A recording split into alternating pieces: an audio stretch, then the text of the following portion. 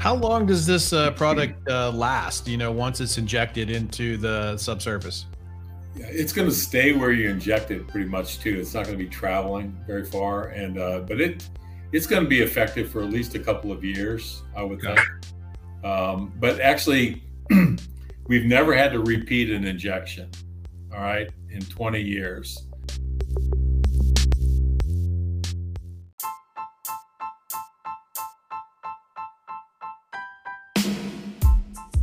Welcome to the Environmental Transformation Podcast, where we talk with industry leaders, climate champions, and sustainability professionals who are making an impact in their businesses today.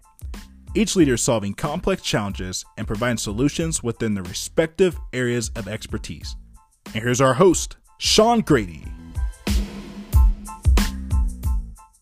Hello, ET Nation. I'm excited to announce that I've updated my website that provides listeners more access to episode content and information about the podcast. Please take a moment and visit the website and sign up for email notifications and blog postings. Also, check out our sponsors page to see who supports the show. We can't thank these industry leaders enough. Finally, I would really appreciate if you would take a moment and post a review and rate the podcast episodes either from my website or from within your podcast app. This helps the podcast get more exposure on Apple Podcasts and other podcast networks. Also, please send me comments and recommendations on topics that you want to hear about. I hope you enjoyed the new website, so check it out at www.seankgrady.com.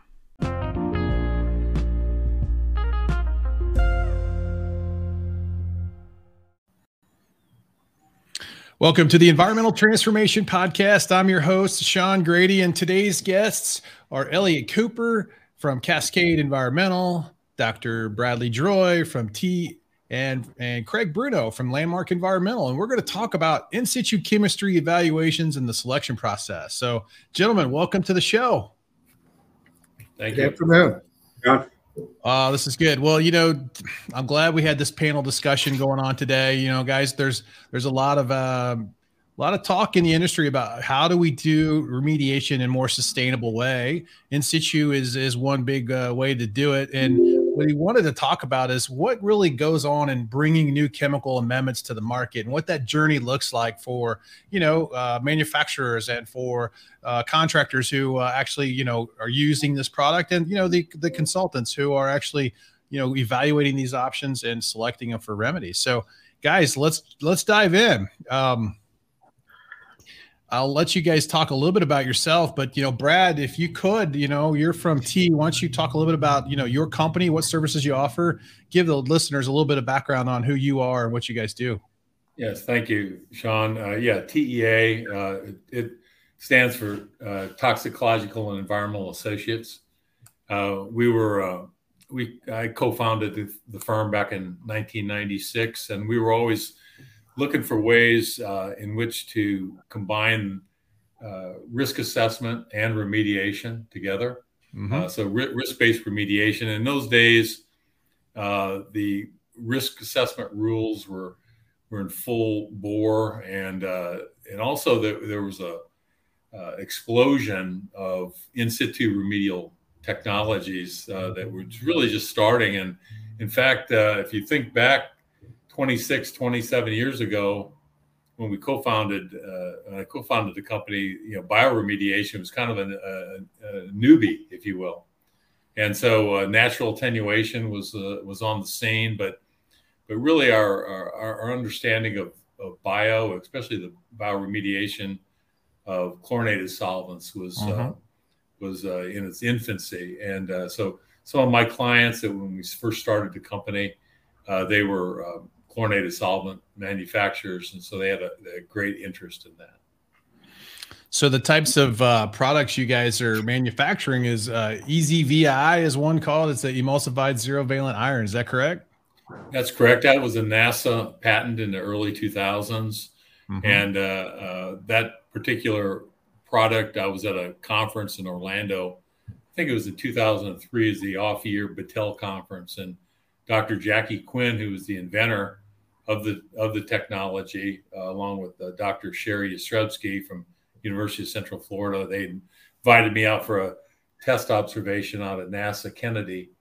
And so we actually then worked with them to become a licensee of the technology. And we've been manufacturing EZVI ever since. So what are the target compounds the EZVI really is successful at attacking and breaking down? Primarily, it's designed for a source area treatment for chlorinated solvents.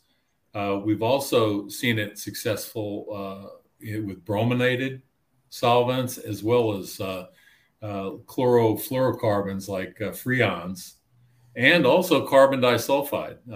We've found it to be very effective. So, but it's primarily designed for those particular compounds in source areas. Okay, that sounds good. As a manufacturer of source kill technology, what's your evaluation process for adopting this type of chemistry when you're, evaluating, do I want to manufacture this type of material?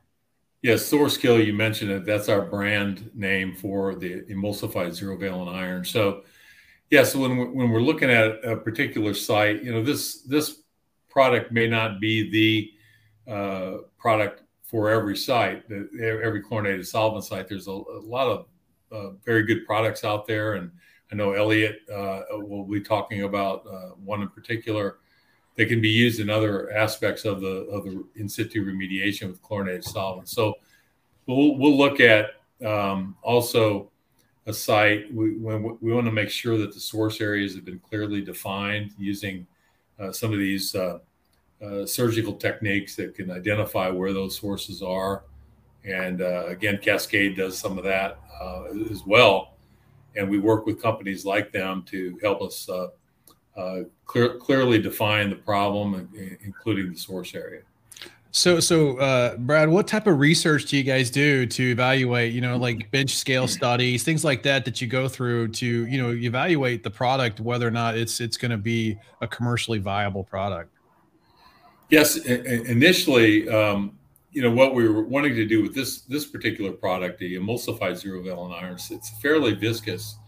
So we wanted to make sure it's going to be compatible in different lithologies from an injection perspective, right? So can you deliver the product effectively to its target? All right. And I mean, we know that the chemistry works. We've done multiple bench scale studies, and so has the University of Central Florida and NASA in the past with a variety of compounds. So the chemistry works. So the key would have been to demonstrate effectively that you can deliver it. And so far, so good in our applications. We've been able to be blessed with working with some excellent injection companies, like Cascade. Again, I'm doing an advertisement for Cascade. But anyway, but they do a very good job with this material. But over the years, though, we've also improved it. We've made it now where it has about half the viscosity of the original formulas. Okay, and about 4 times the reactivity as we've become more familiar with different types of iron to use and making stable emulsions that can be delivered effectively. Gotcha. So, from Craig, you're the remediation consultant here. So let's have you dive in here because, I've done quite a few evaluations and injected EOS and other chemox type chemistries in remediation projects in my past. But from your perspective as a consultant, what are ways you're always evaluating, or how are you evaluating these types of chemistries for your, addressing your groundwater contaminated sites? Yeah, it's a good question. I mean, what it really comes down to, I come from a somewhat different perspective than a lot of people in the industry. I'm the end user basically of these products. Yeah, it's a very competitive environment.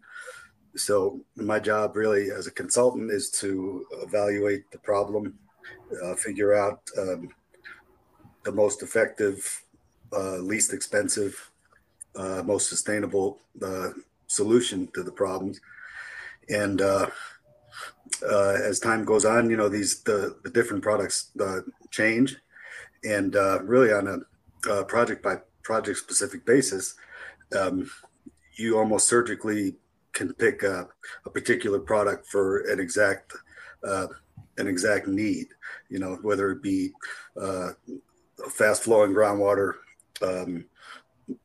depth of groundwater, ability to inject the concentration of the contaminants of concern, and so on and so on. Time frame is another key, factor. And some of these products are more aggressive than others. If you have 20 years, you can do something very, very basic and very natural even, and can avoid anything aggressive whatsoever. So it's really just take it on a site-by-site basis, and keep on checking what's out there, and just keep on evaluating the problem at hand, and figure out new ways to help the solution. So Craig, I mean, I know like when you're going through an assessment of a site and their characteristics, I mean, you're really getting to the hydrogeology, aspects of these sites, and the geology functionality of, are there enough, what's the core space? How much can I really pump? I mean, aren't you doing pump tests and things like that to really evaluate what is really going to be the best solution to inject along with the type of contaminants you're trying to address? Oh yeah, for sure. In fact, on this most recent project we did a little pilot test, because here we had two potential challenges. It wasn't just the ability to inject; it was groundwater was pretty deep at this site, about 35-40 feet. Mm-hmm. And in addition to selecting your remedial technology in terms of product, you have to figure out how you're going to deliver that product. And using a geoprobe rig, many kinds of geology, you're not going to get to a depth of 40, a total depth of 45 feet. Right. So we ran a pilot test. It was really a depth test to make sure we could reach the depth.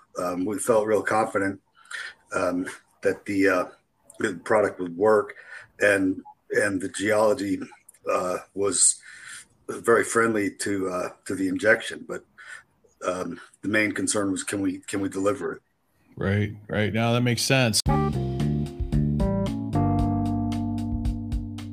Today's episode is sponsored by Cascade Environmental, the only field services contractor with the experts and equipment to support you from project conception to completion. In addition to the drilling and site characterization services that Cascade is known for, they also offer turnkey in situ remediation services that include a line of injectable amendments that target tough contaminants like DNAPL, chlorinated solvents, TPH, PAHs, and PCBs.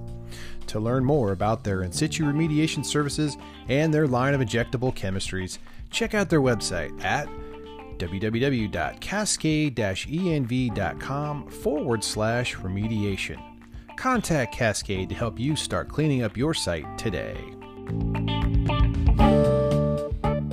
Ellie, I'm bringing you into this conversation, as being, Cascade's one of the leading in situ remediation contractors out there in the country. Why has, Cascade decided to get into the, the chemistry industry, or the chemistry business, should I say? You're the delivery system people, but you're also now, in the business of actually, marketing, selling chemistries as well. So talk a little bit about how you've done that and developed that or adopted that approach. Yeah, well, we did it for two reasons. One, we saw a lot of our clients going with traditional approaches and chemistries that weren't getting them to the finish line. So we definitely wanted to help our clients out. And then secondly, we did it from a competitive standpoint. A lot of reagent vendors in the space started to get involved in the injection piece and starting to take away our market share. So it's really a function of both. We want to be able to compete, retain and grow our market share. And we also want to help our customers out. Well, how have you gone about selecting the chemistries that you guys want to, adopt as part of your list of, or your suite of chemistries you offer clients? Well, we had some detailed criteria that we went through. I won't go through all of them, but one is we wanted to go after markets that are growing or still problematic. So that really fell into the solvent marketplace. And then we also wanted to have something to apply to this new emerging market of PFAS, which, by the way, EPA just proposed their formal regulation or their I saw that today. Regulations and have established a PFO of PFAS limit of 4 parts per trillion, whatever that is. I know it's a low number, so we wanted to be able to play in that market, and so we basically looked at the markets and customer needs and where the growth was, and we decided that we wanted technology for the PFAS market. We wanted technology for solvents and solvent source areas, and so we elected to go with a colloidal carbon product for PFAS, and then for the source areas, we decided to team with Brad for DNAPL remediation.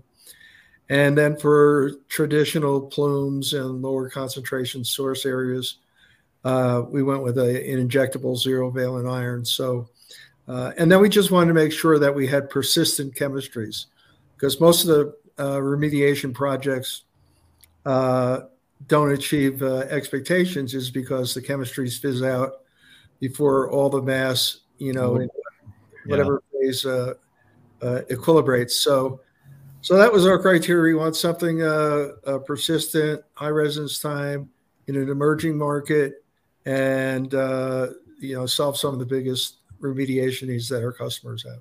Sure. So I'm assuming you guys also did a little bit of some, I guess, treatability studies before you selected on one or another. I mean, you guys are the geology experts with all your geoprobe and drilling capabilities. I mean, did you evaluate some of this before you said, okay, these are the ones we want to use? Well, with Brad and SourceKill, we didn't have to do that because we had injected it before, and we were quite familiar with its efficacy, and we saw a big opportunity to help grow market share on that product.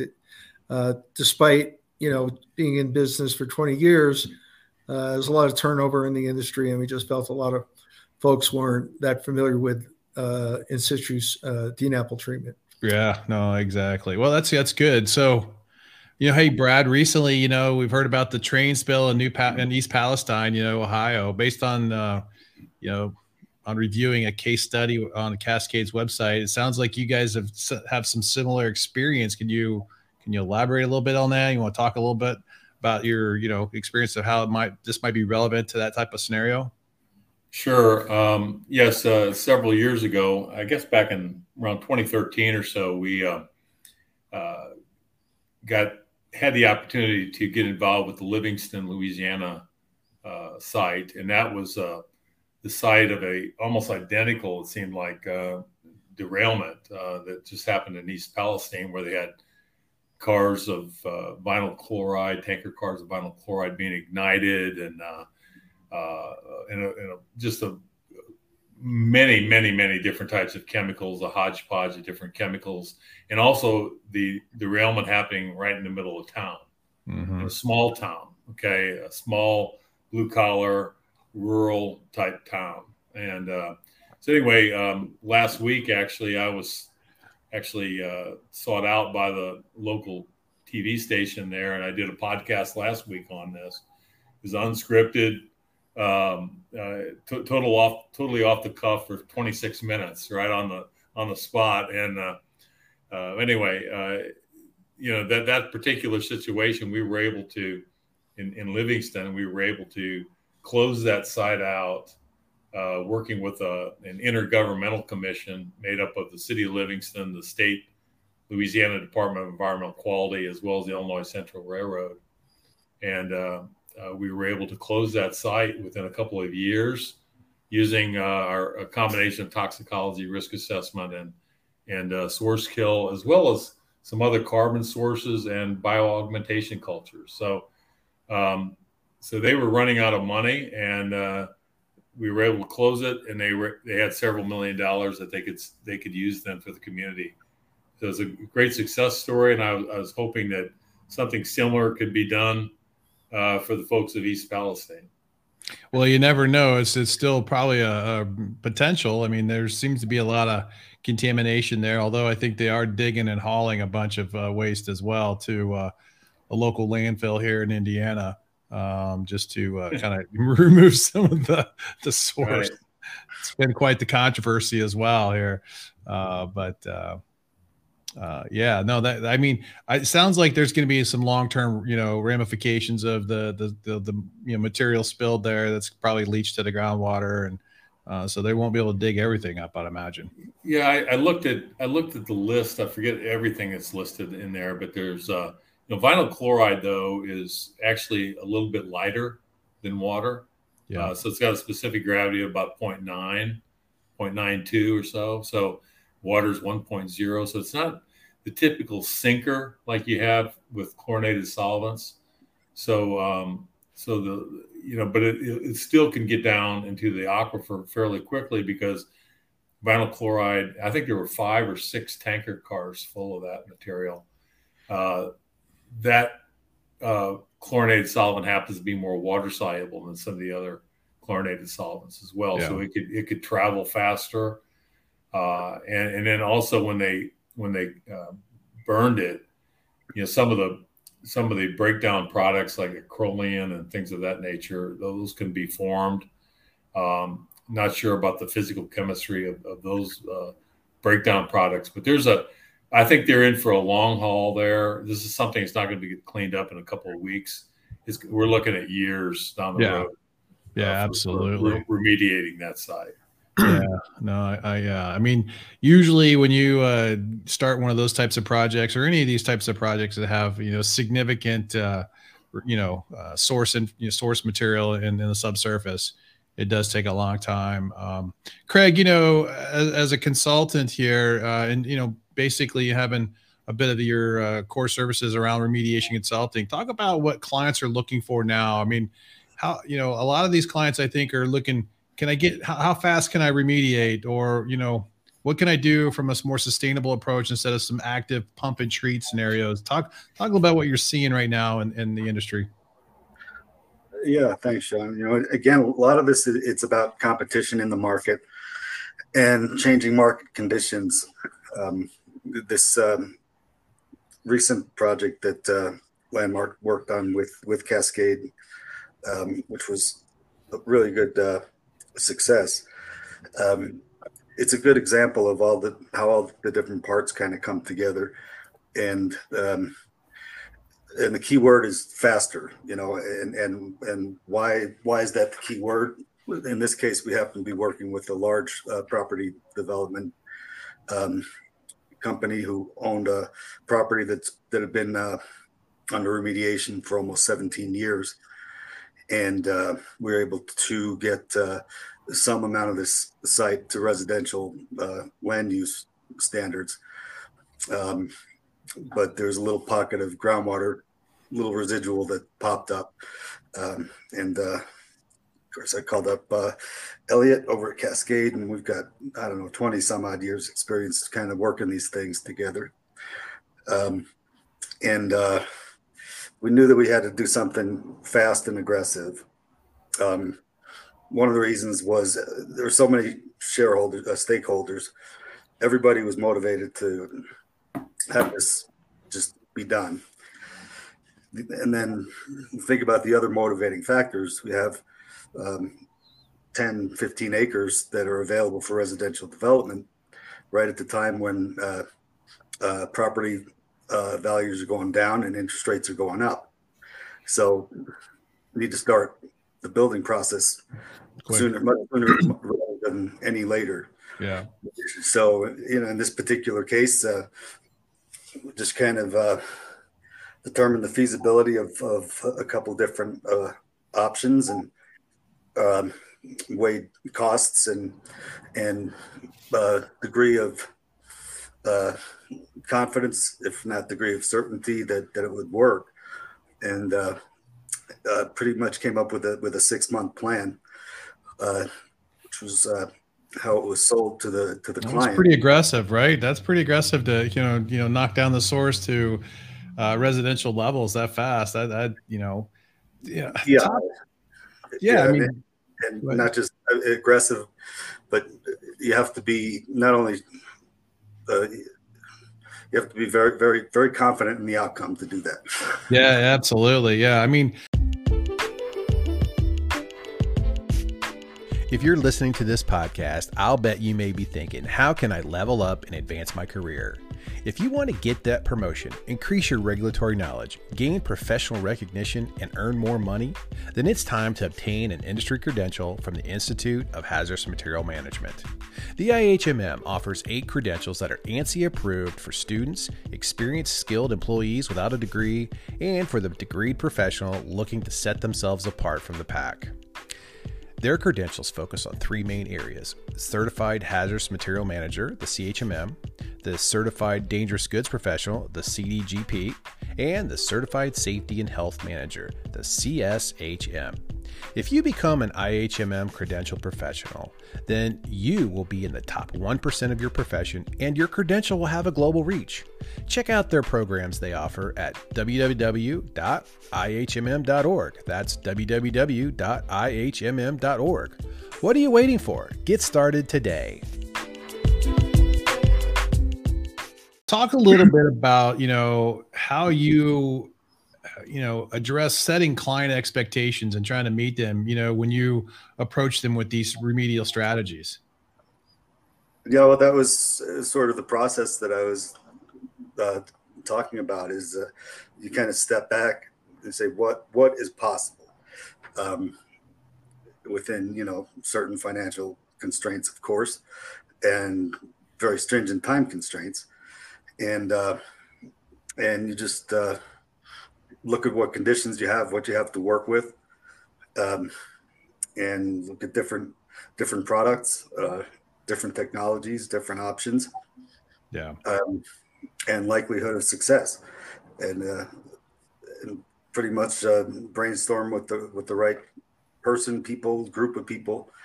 You get your confidence level up to 95% plus, then it's usually it's a pretty easy sell. Yeah. But got to deliver. Yeah, you do. I mean, if you could real quick before we move on to the next question, but talk about how important it is to have that, that contractor / consultant relationship, having your go-to, person that, you can rely on when you're designing these remedies. I know in my past in that position, sometimes you've got contractors that perform great. Other times contractors don't perform great. And, when you're the guy that's, facing the client, it can be a challenge, can it? So talk about the relationship and that trust you build with them. Yeah. Brings up, coins the old phrase, got to use the right tool for the job. And Elliot, that's not a reference to you being the tool, but that's you did catch on to that. Well, I could jump in. I could jump in on that real quick. I had a recent example of this in the field in Florida here, and you never know what you're going to get into when you get out there in the field, and you got to trust your contractor, right, to be able to think on their feet and Cascade did that really well for us when we encountered some problems like that. Had to really think on the fly, right, and react. And so that's an important part of this whole situation. Is you have to have the right team together. You have to really balance client expectations, but let the client know that you're going to run into it's always going to happen in the field, right? You're going to run into something.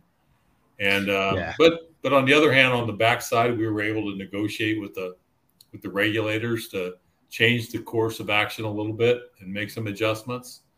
And so it's a total team effort when you get there with your client, the regulators, the contractors that you all have in place, as well as the products that you're using.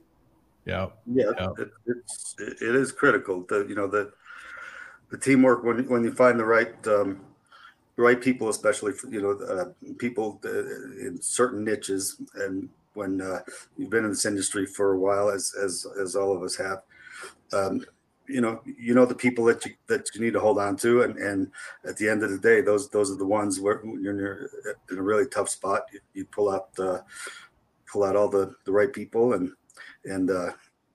get the right heads together and get it done.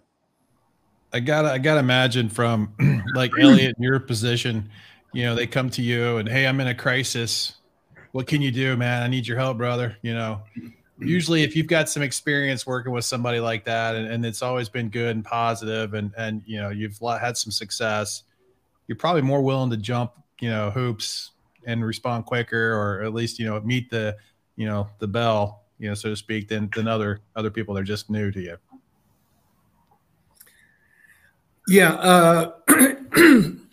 My perspective has always been, excuse me, to always propose what I think is the best solution and not,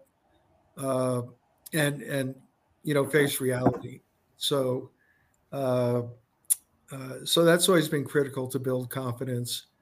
And then, the other piece of it is, assume that it's your money that's being spent. So that's a whole different perspective than spending the client's money. And so, when we go into a project, really, we're part of the solution, and we want to be the part that, helps facilitate it. And if we have something that's not going to work, or it's iffy, or it's a Hail Mary, sometimes customers have to go that route just to keep the regulators happy. But yeah, I think it's just a transparent, open, and honest relationship to get these things done. Well, so Elliot, what other technology advancements have you guys at Cascade, looked at that, in addition to, say, source kill and, the EZVI and other, what other chemistries are you looking to, address or attack, solvent sites? So one of the things we're doing is we're looking at a combined remedy of colloidal carbon with a reductant. Okay. So there is some pushback about total sequestration of contaminants, although it's being done all over the U.S. and many sites have closed. But it's a little easier cell where you can combine treatment with the sequestration, and in some cases the carbon actually acts as a catalyst or an activator. So we are looking for more dilute solvent areas to integrate reductive chemistries in with the carbon. We've also added some proprietary patented approaches to keep carbon in the injection zone. We work so hard to make it mobile and make it flow through the pore space that some cases it doesn't stop. And so we've got access to a patented technology that allows us to drop out the carbon in the treatment areas. So those two are the ones we're looking at on the carbon side. We're really not looking at anything else related to the source kill. That's a well-proven product, and one of the only ones that has efficacy for DNAPL outside of the thermal remediation services that we provide. Mm-hmm. Mm-hmm. And then we're also looking at trying to move towards the source area of PFAS, because those are going to be higher concentrations. And so we're working with our carbon and oxidants and higher kinetics with low temperature heating to see if we can come up with a good solution for PFAS treatment in source areas, like underneath the AFFF firefighting pit, something like that. But right now, that's pretty much it. And we've got our hands full with those, I can tell you that. Sure. Yeah. Well, hey, Brad, what type of challenges have you faced, growing the universal, source kill adoption of DNAPL at sites? Is it the silver bullet for DNAPL sites? And if it is, what's any challenges of, getting it out there, that message out there to people? Yeah, thank you. That's a great question. It's always been a source of my frustration through the years, because as Elliot had just mentioned, it is very effective for these source areas. And really right when it was patented. I believe the patent was in 2002 originally, and it just recently expired now in 2022. But there were such a flux of products that hit the market. And I think that the end users could easily get confused with the multiple products that were available to choose from. And every consultant would come along and tell them one thing and another and another and another. And so what got lost in the shuffle, I think, was this emulsified zero valent iron. That it's actually a hydrophobic chemistry compared to many others that were more hydrophilic and water loving in their approaches. So the EZVI, the source kill, behaves like a DNAPL. It's got a specific gravity of about 1.08. So when you inject it, it's heavier than water. And it also is very effective at promoting the desorption of the contaminant from the clay matrices as well. So you're not going to see perhaps the rebound that you can see with some of these other types of materials that are injected, especially oxidants in source areas, that you might have to go apply in cases, but you may have to. So it would overcome those sorts of concerns as well as pH concerns. What we're also looking at doing is slipstreaming in bioaugmentation cultures with it to help clean up and polish, because the source kill itself is really iron, zero valent iron, vegetable oil, water, and a surfactant. And so it's very green, if you will, very green technology. And with the vegetable oil, that's a lot of carbon that you're putting into the ground. So you want to utilize that carbon as well over time, so the bacteria can benefit from the presence of that extra organic carbon that you're delivering. So you can actually get both an abiotic reaction and a biotic reaction from that injection. So like a double whammy, if you will. Mm-hmm. Mm-hmm. That's good. So it's, a lot of it's just like getting the word out, talking about the functionality and how the source kill actually works. So you break down how this material actually remediates the actual DNAPL in the subsurface, and then just communicating and then showing results of how it's really effectively done that. I'm assuming that's a lot of the challenges that you're trying to communicate to, it's with case studies and things like that to get that word out there. Yes. This is really the reason why we changed the name from EZVI, if you will, to source kill. Okay. Yeah. So it's a great name, because there's a lot of, I thought of that, by the way. I came up with it in the middle of the night or something. Right? You woke up like, I got it. I got it. Ding, source kill. Well, that's what we're doing. And, but, the products, and where the confusion is with this term ZVI. You got EZVI. Well, everybody's thinking ZVI. Well, this is not necessarily true, because it's encapsulated inside of a micelle, and it kind of is protected from reacting with everything in its brother once you inject it, right? So when it becomes in contact with the chlorinated solvent, it kind of there's a dissolution reaction that happens just physically, where then the chlorinated solvent is exposed to the iron and it can't escape. Mm-hmm. So then you have that beta elimination reaction that's going to happen abiotically, and where you're going to get the cleaving of the chlorine atoms off of your compounds. How long does this product last, once it's injected into the subsurface?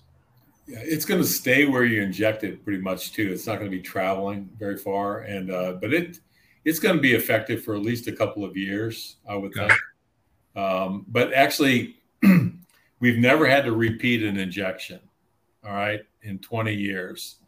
One of our first largest injections that we did was at Patrick Air Force Base in Florida, in a 62,000 gallon injection.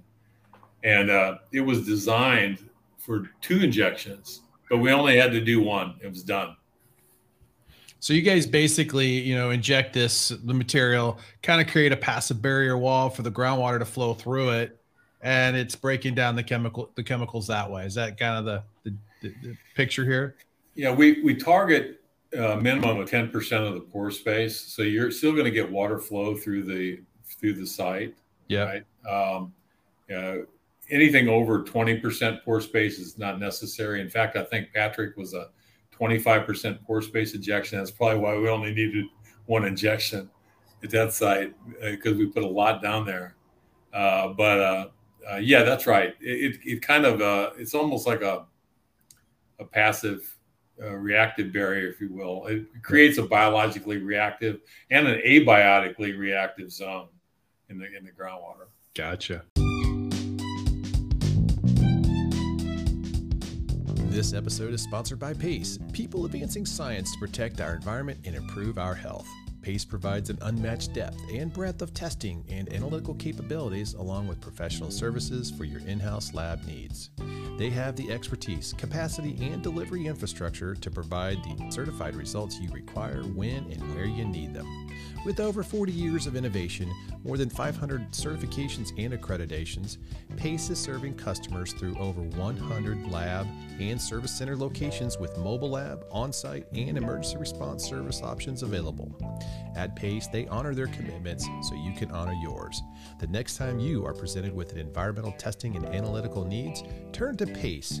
To learn more, go to www.pacelabs.com. That's www.pacelabs.com. Say, Craig, when you look at trying to grow your remediation business, how important is it to, have some case studies or some good project examples where you can point to in situ, sustainable remediation projects to help, convince clients that you're working with that, you've got the experience and you've got, you know how to do this.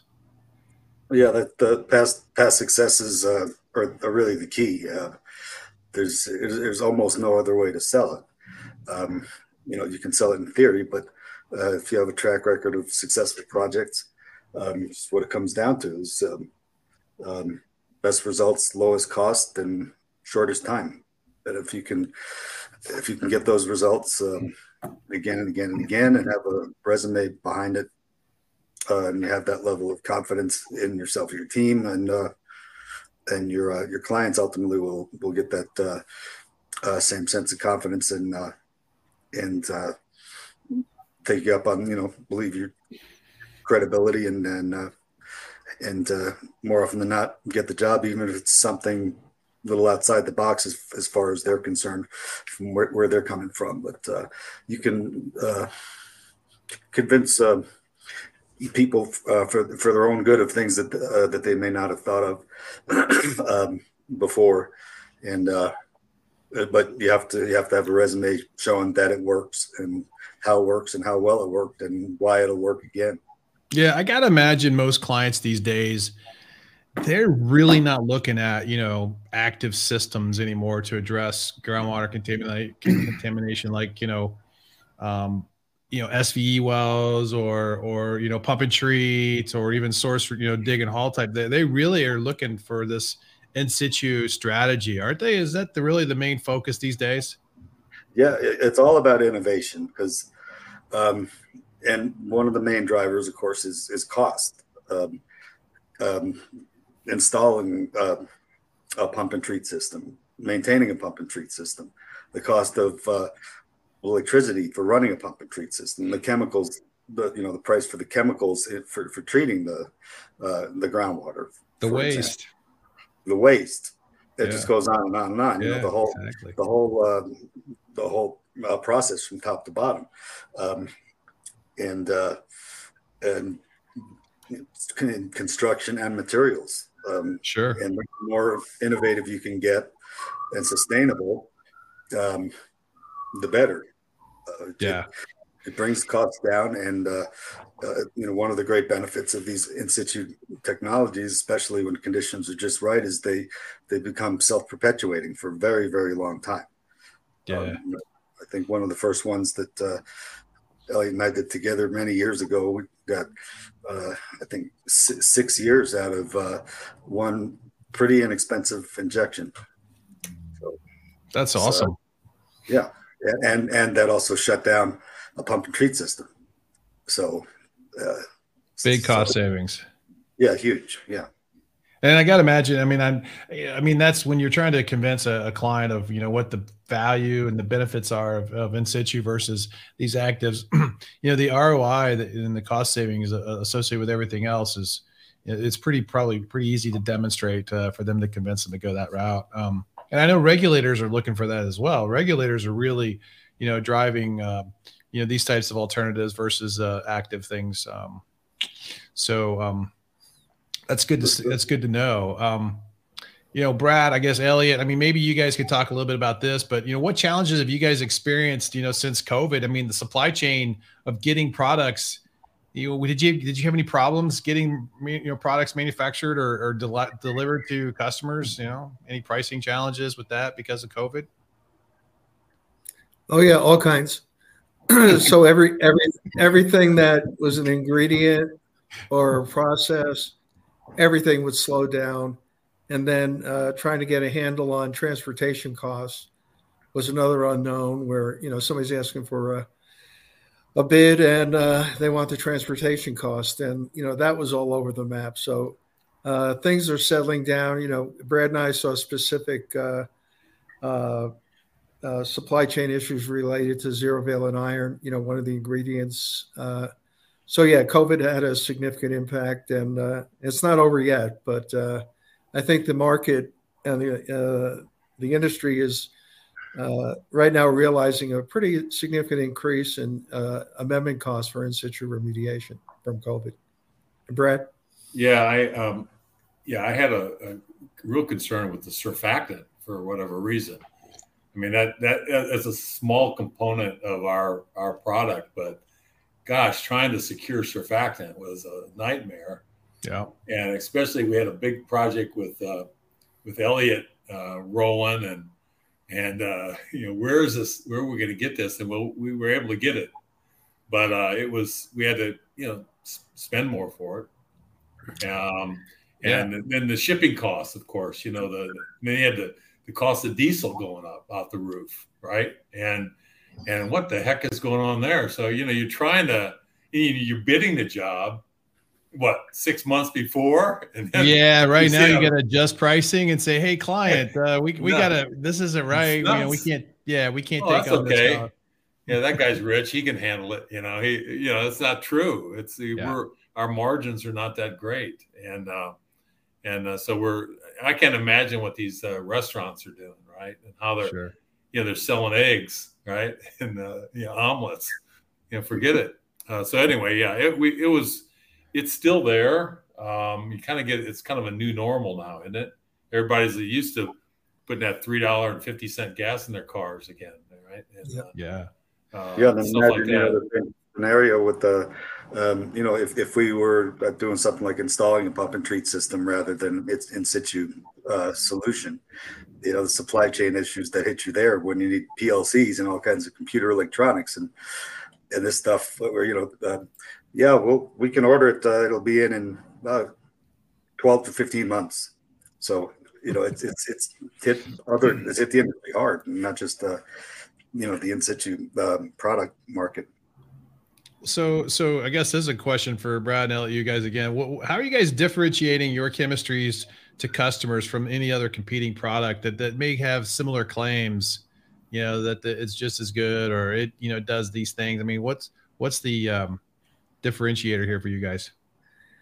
Well, one is, obviously there's technical differentiators and we can debate those all the time, but, obviously we think there's some technical advantages. The other one for us is transparency.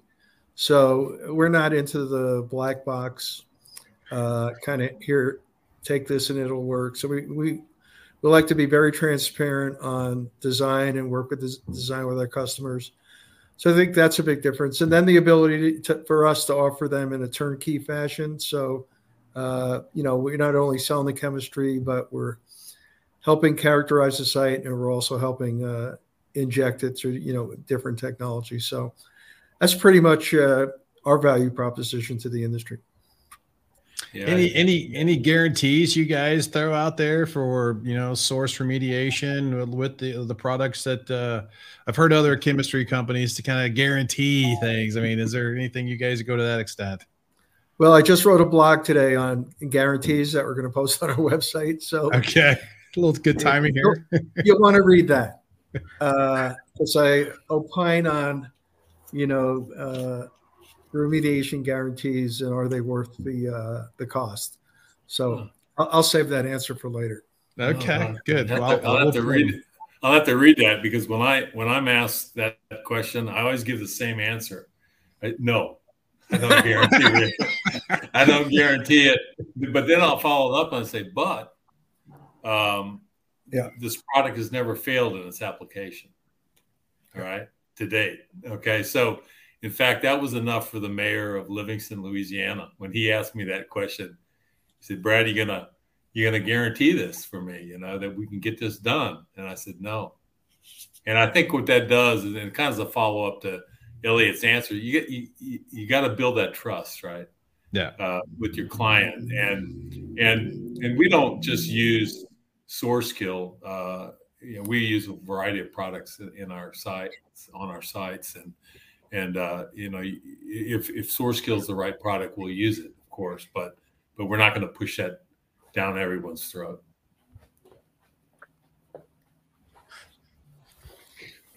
As a follow-up, kind of like, what do you guys see this infrastructure funding, that's coming down through the Biden administration? How do you see that impacting, your companies with addressing these types of opportunities? It's a little unclear. A lot of it's going to upgrading wastewater treatment facilities and upgrading water treatment for PFAS, and abandoning orphan oil and gas wells and replacing lead pipes, and a lot of it's been targeted towards brownfield remediation.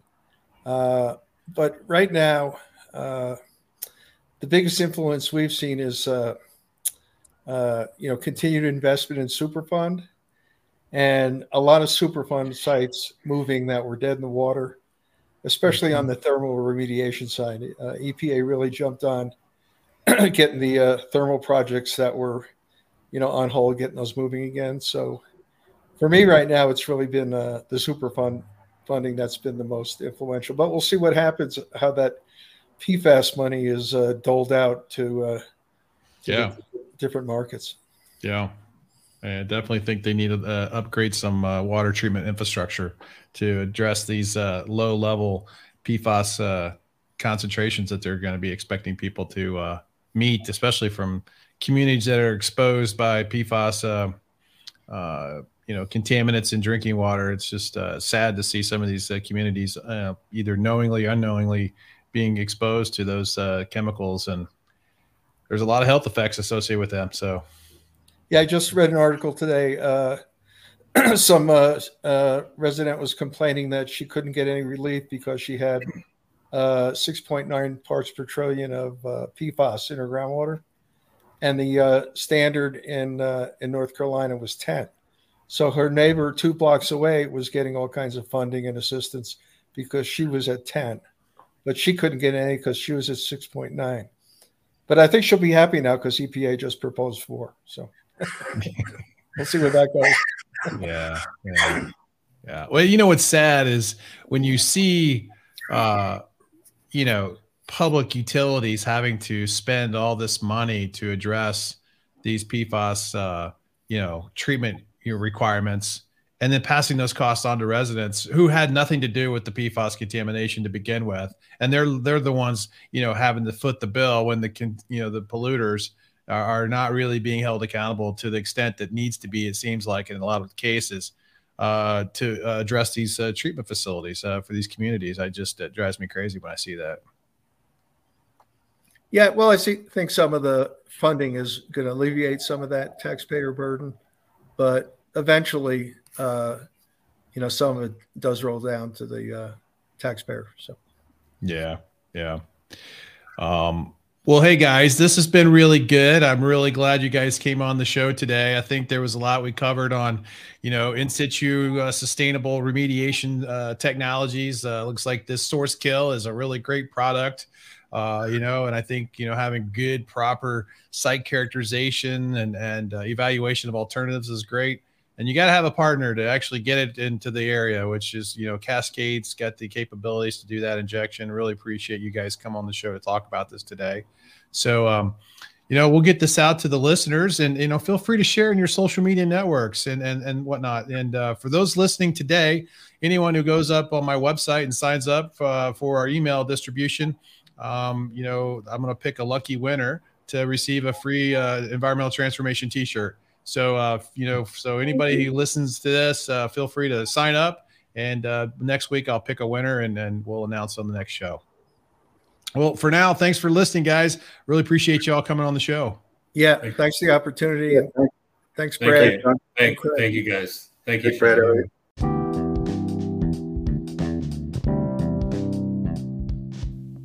want to thank our guest, Elliot Cooper of Cascade Environmental, Bradley Droy of T Environmental Solutions, and Craig Bruno from Landmark Environmental for coming onto the show today.